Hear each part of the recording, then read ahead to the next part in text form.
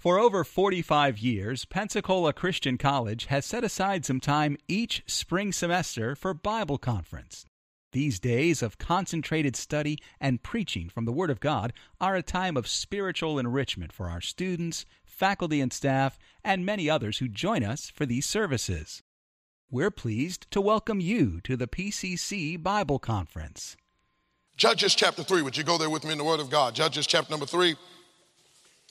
And I'm going to invite you one more time to stand for the reading of God's Word. Judges chapter number 3.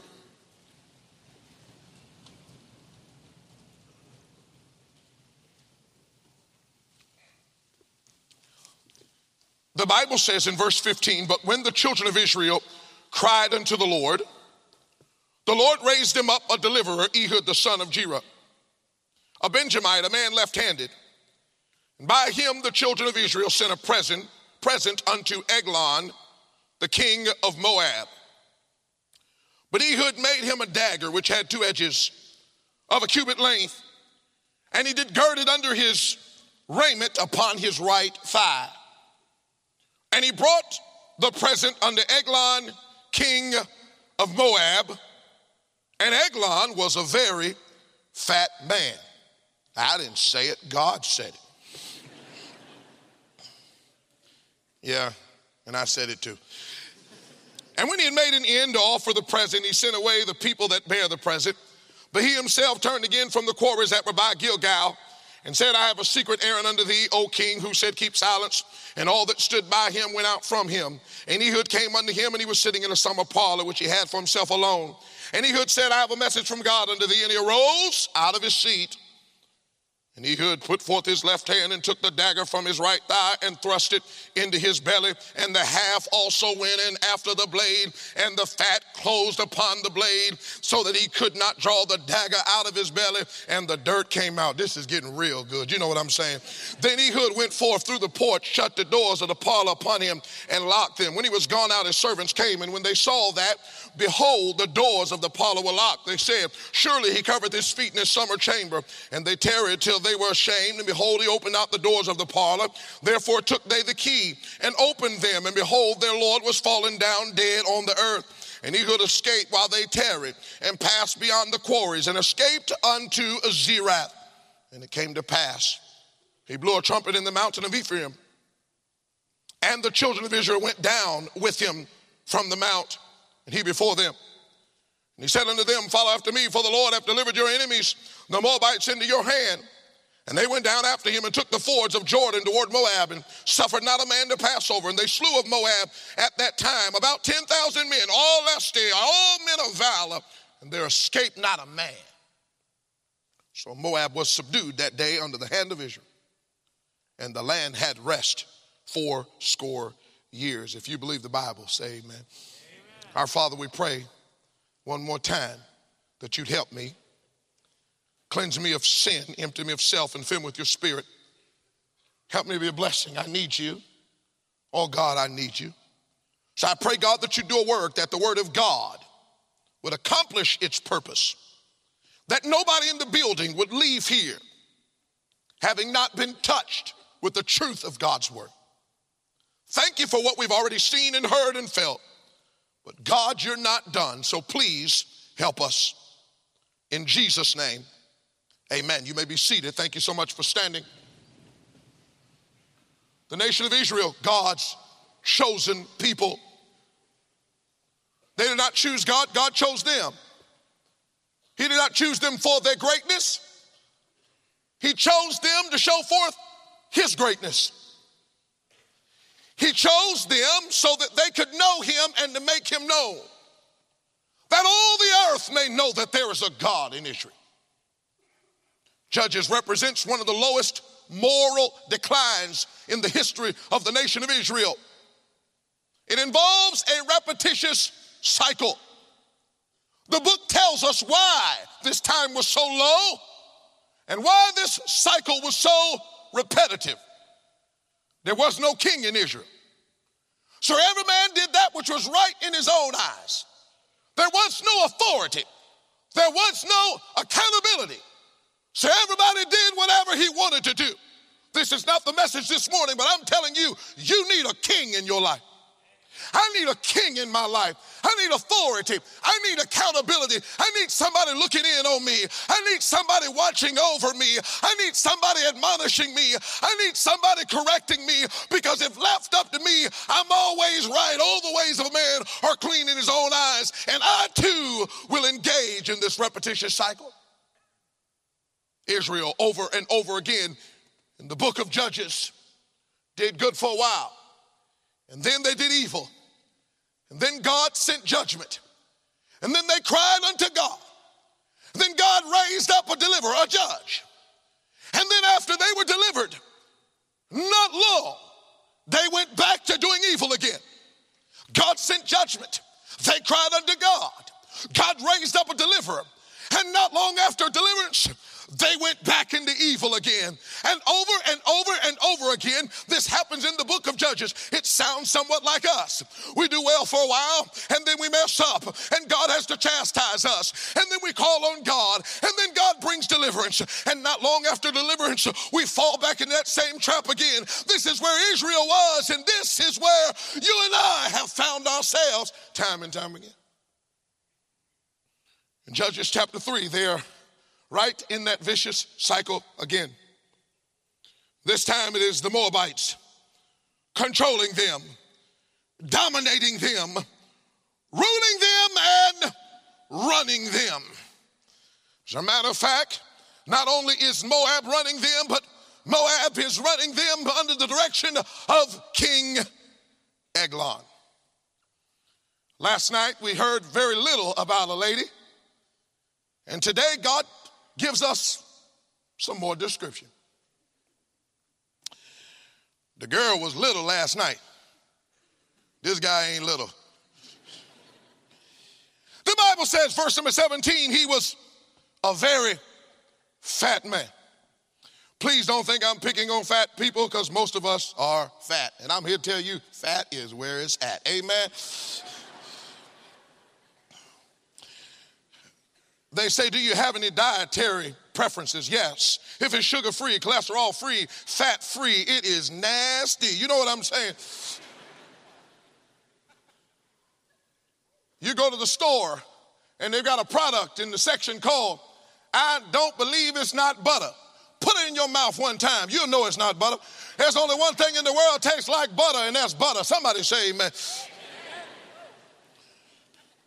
There's a young lady in our church. She goes to school here. She informed me last night. I'm her pastor. I didn't know this. She doesn't eat meat.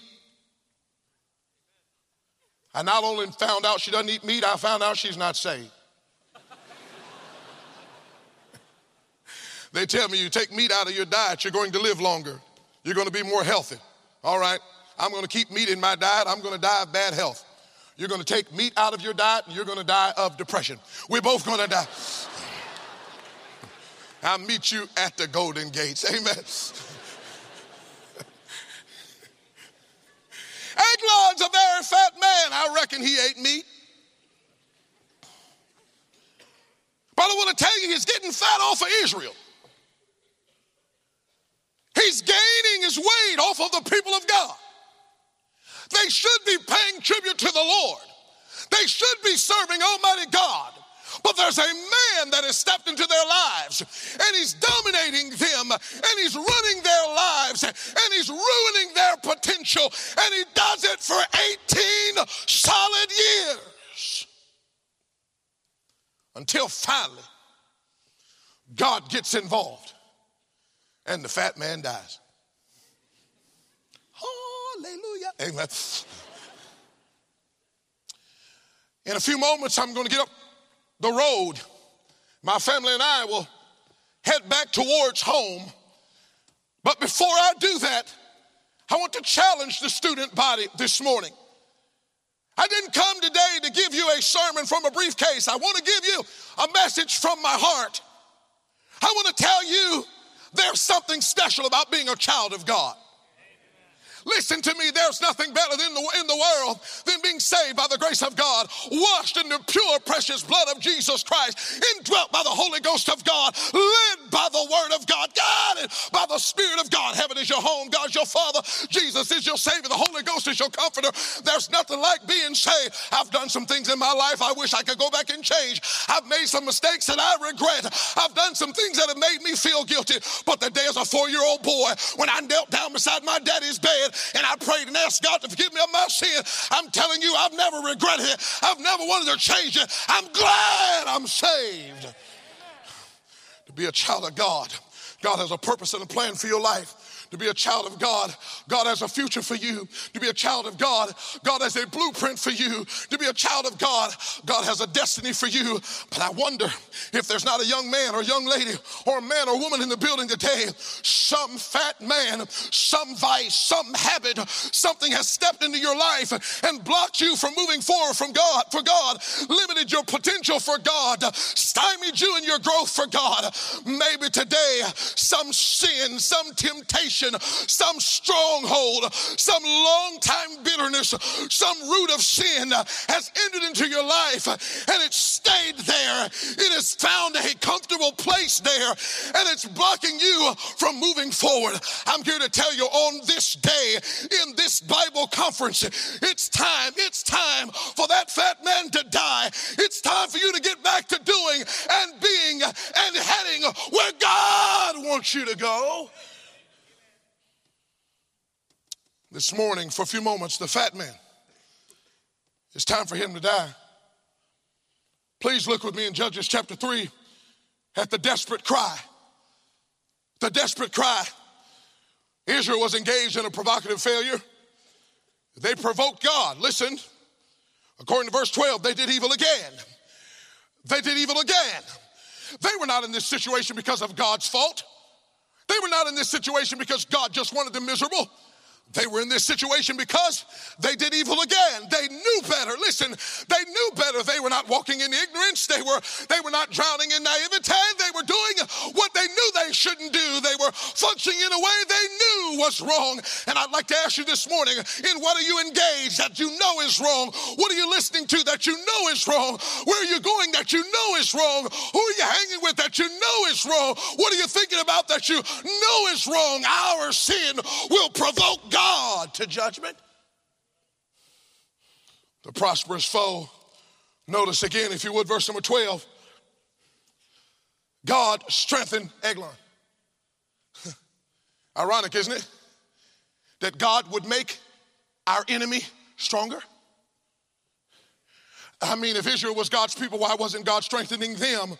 And if Eglon was the enemy of God's people, why was God strengthening him? God was trying to teach Israel something, and maybe there's something in your life that feels like an enemy. Maybe there's something you're facing in your life that seems to be getting stronger. Listen to me, when your walk with God gets weaker, then your enemies get stronger. When your sin gets stronger, then your resistance gets weaker. I'm telling you, the provocative failure in our lives brings up a prosperous foe. Notice the peak frustration of Israel. But when the children of Israel cried unto the Lord, at some point in time, they got tired and they got frustrated. And I'm wondering this morning if whatever is running your life has been running your life too long.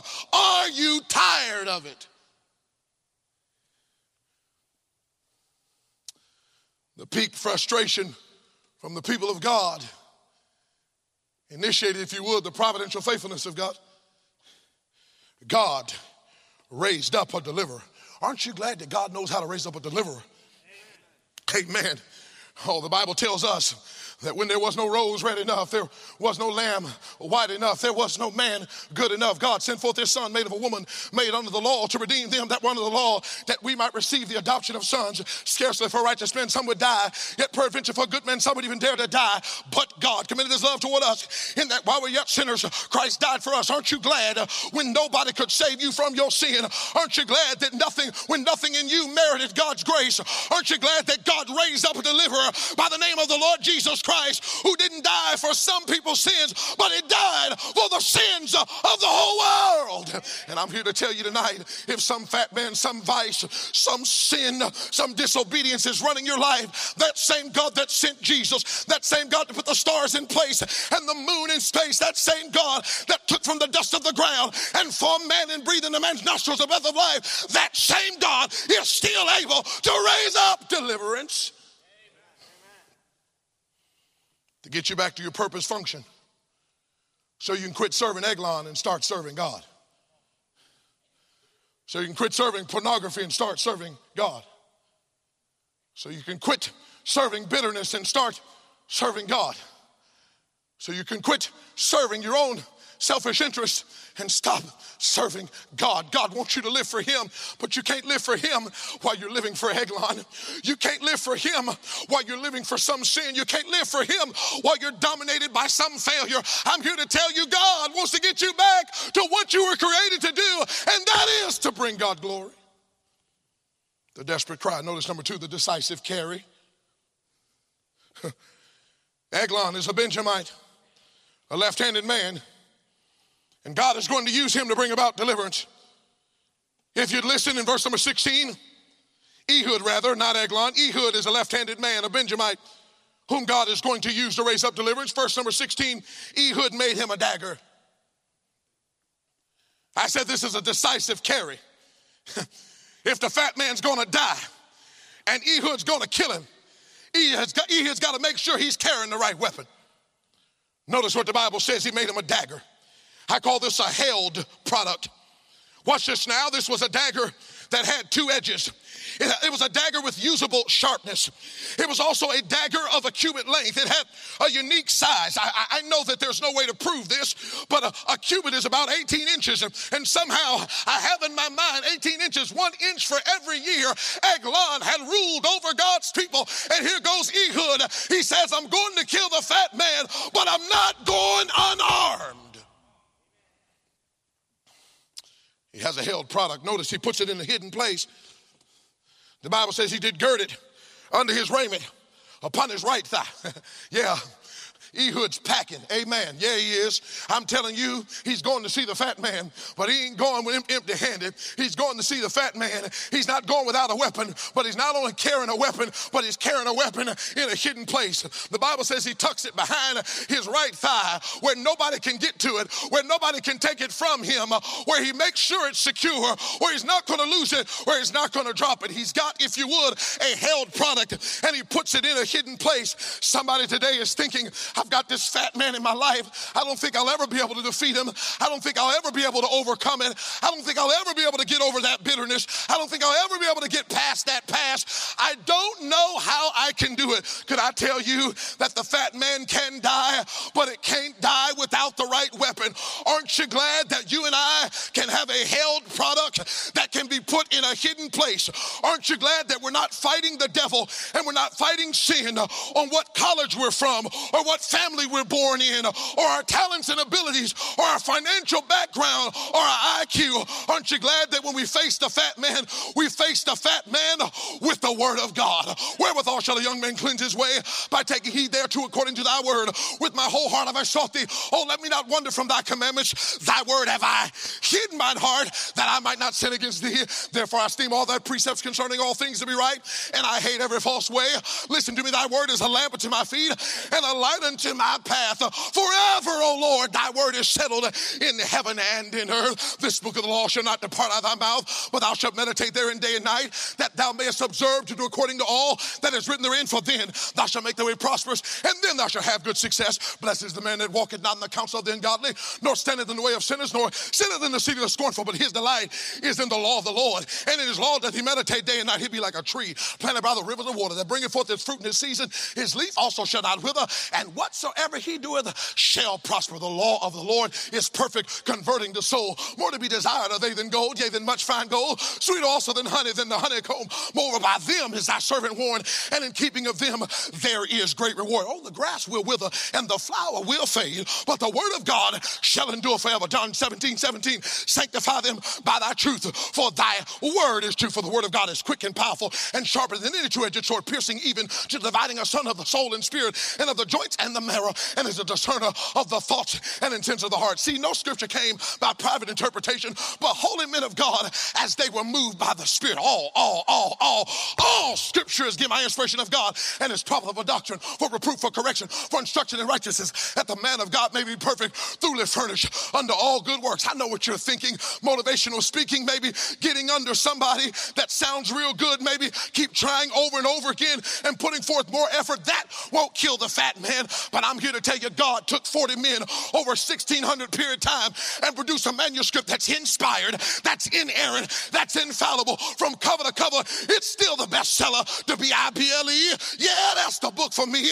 I stand alone on the word of God, the B-I-B-L-E. It's a perfect word. It's a pure word. It's a potent word. It's a powerful word. It's a precious word. It's a preeminent word. It's a piercing word. It's a probing word. It's a perfecting word. It's a perfect word. It's God's word, and yeah, it'll get the job done. Maybe the reason why the fat man hadn't died, because you're not packing.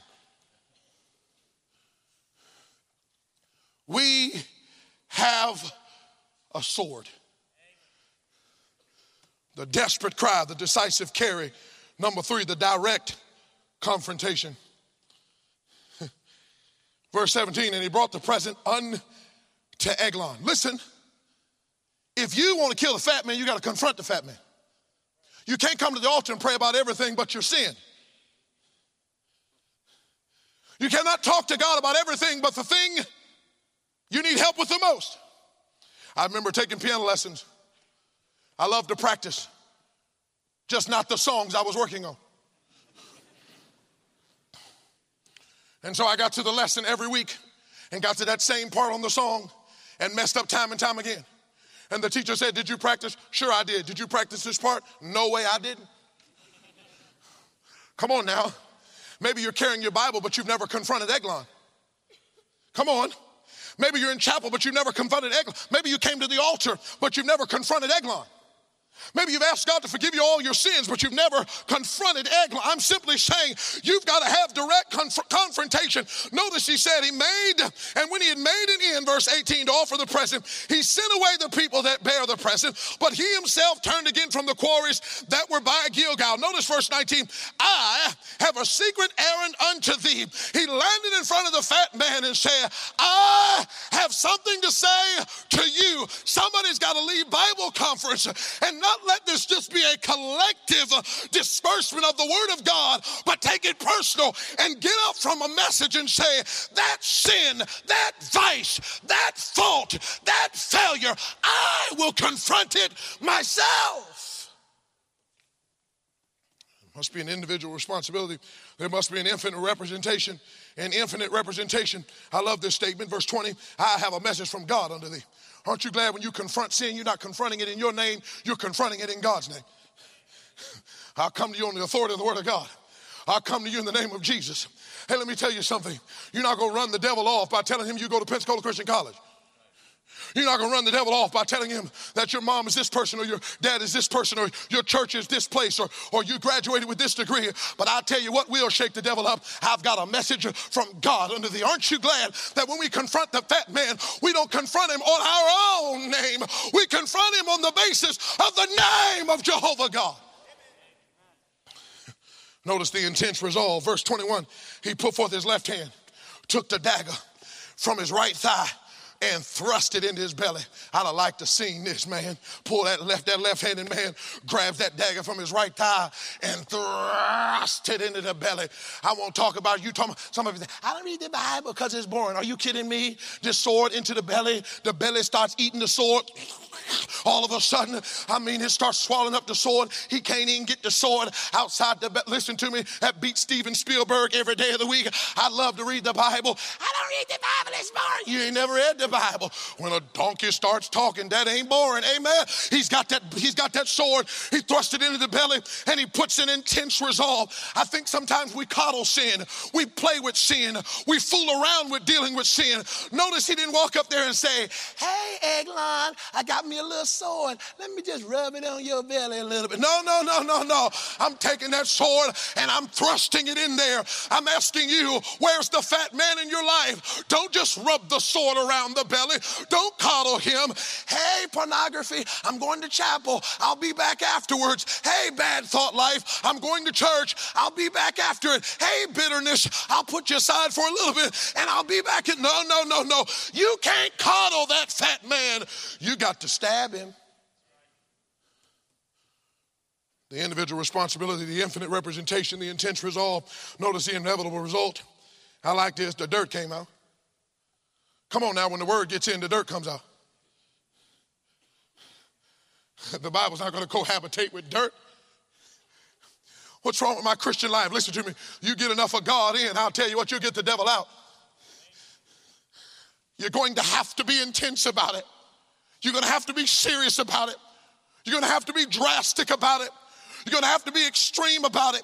You've got to deal with it. You can't keep pushing it aside. You can't keep kicking the can down the road. You can't keep acting like it doesn't exist.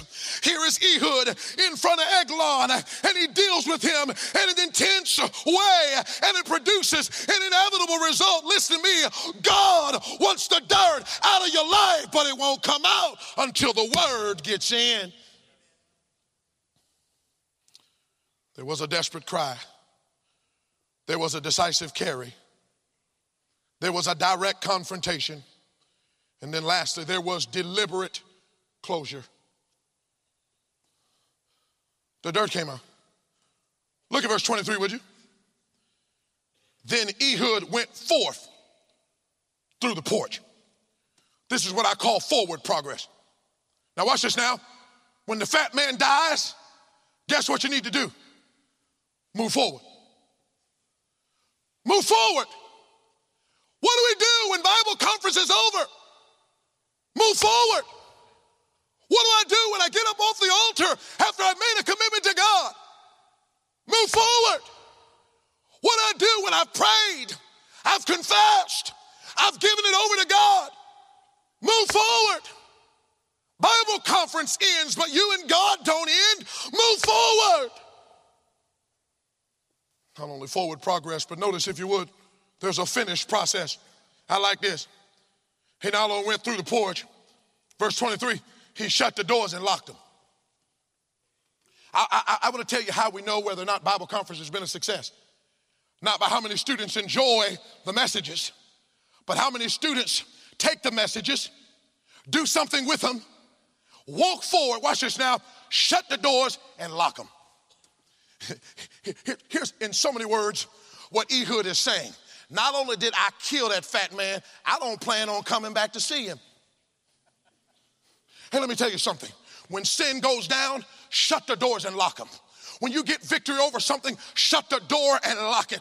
When God gives you victory, shut the door and say, I'm not coming back. Kill the fat man. You remember when old David slung that slingshot and that rock hit him in the middle, hit Goliath in the middle of the head, and Goliath went down? Let me tell you something. David could have said, oh yeah, it's my birthday. No. David goes over there to big old Goliath, steps up on him, takes his sword and cuts his head off, as if to say, I'm not just interested in knocking you down, I'm interested in killing you, and I don't plan on coming back. Wouldn't it be a blessing if some young people got victory over sin, victory over the devil, victory over bitterness, victory over lust, and not only knocked it down, but killed it, locked the door, and never came back? Verse 27, there's a following proclamation. He blew the trumpet. He's not bragging on himself. He's bragging on God. Verse number 28. After he blew the trumpet, follow after me, the Lord hath delivered your enemies, the Moabites, into your hand. Sound the trumpet. Sound the trumpet. What does that mean? I want everybody to know that fat man's dead. He's not going to run you anymore. He's not going to run me anymore. Hey, let me tell you something. Wouldn't it be something if some students started blowing the trumpet, bragging on God? Hey, listen to me. Instead of getting on social media and blasting a bunch of selfies, instead of getting in a group and gossiping about somebody's failure, instead of talking about a bunch of nonsense and wasting your time in meaningless conversation, why don't you get on social media, or why don't you get around your friends, or why don't you get in your prayer group and brag on the fact that God has given me deliverance. I used to be bound, and I used to be controlled, and I used to be dominated, but God has brought deliverance. Listen to me. We've got too many people bragging on themselves, bragging on their accomplishments, sounding the trumpet of their own horn. I'm here to tell you, when God brings deliverance, somebody unashamedly brag on Jesus. And the fulfilling peace. Verse 30. So Moab was subdued, and the land had rest. Peace. Oh, how well you sleep when the fat man's dead. Oh, how well you rest in the Lord when you start living for him again. Oh, how much easier it is to worship when your worship is not clogged by sin and vice. Oh, how sweet your prayer life is when the fat man's not in your head. Oh, how much more natural it is to tell others about Jesus when he's the king of your heart. But until then, there's no peace. One of the things we tend to do every time we come in town is check in the hotel, get settled in, and find where the closest Target is. I've started here lately of asking my wife to prepare a list of what she needs out of Target, letting me go in and get it. It's dangerous to let a woman go in Target by herself. She is bound to never return again. Oh, honey, I'm just running in real fast. I just need to get one or two things. Need some bottled water. Need some wipes to clean our hands in the car. And just a little bit of this and a little bit of that. And 1 hour later, she comes back with a lot of this and too much of that. You know, problem? She really genuinely went in for a couple things. But it's too much stuff in there. You go in for groceries and you end up looking for clothes. You go looking for clothes and you walk past jewelry. You walk past jewelry and you see the electronic section. Now you're looking for DVDs. You know why? Stores like that sell everything. I've never seen her come to the car after an hour and say, guess what, honey? I was walking in the aisle in Target. Looked down the aisle and guess what was on sale today? Peace. I loaded up. I got a bunch of it. Because Lord knows we use it up real fast. You know, they got everything in Target, they got everything in Walmart, but they don't sell peace. See, that's a God thing. The peace of God that passeth all understanding keeps your hearts and minds through Christ Jesus. Only God can give peace.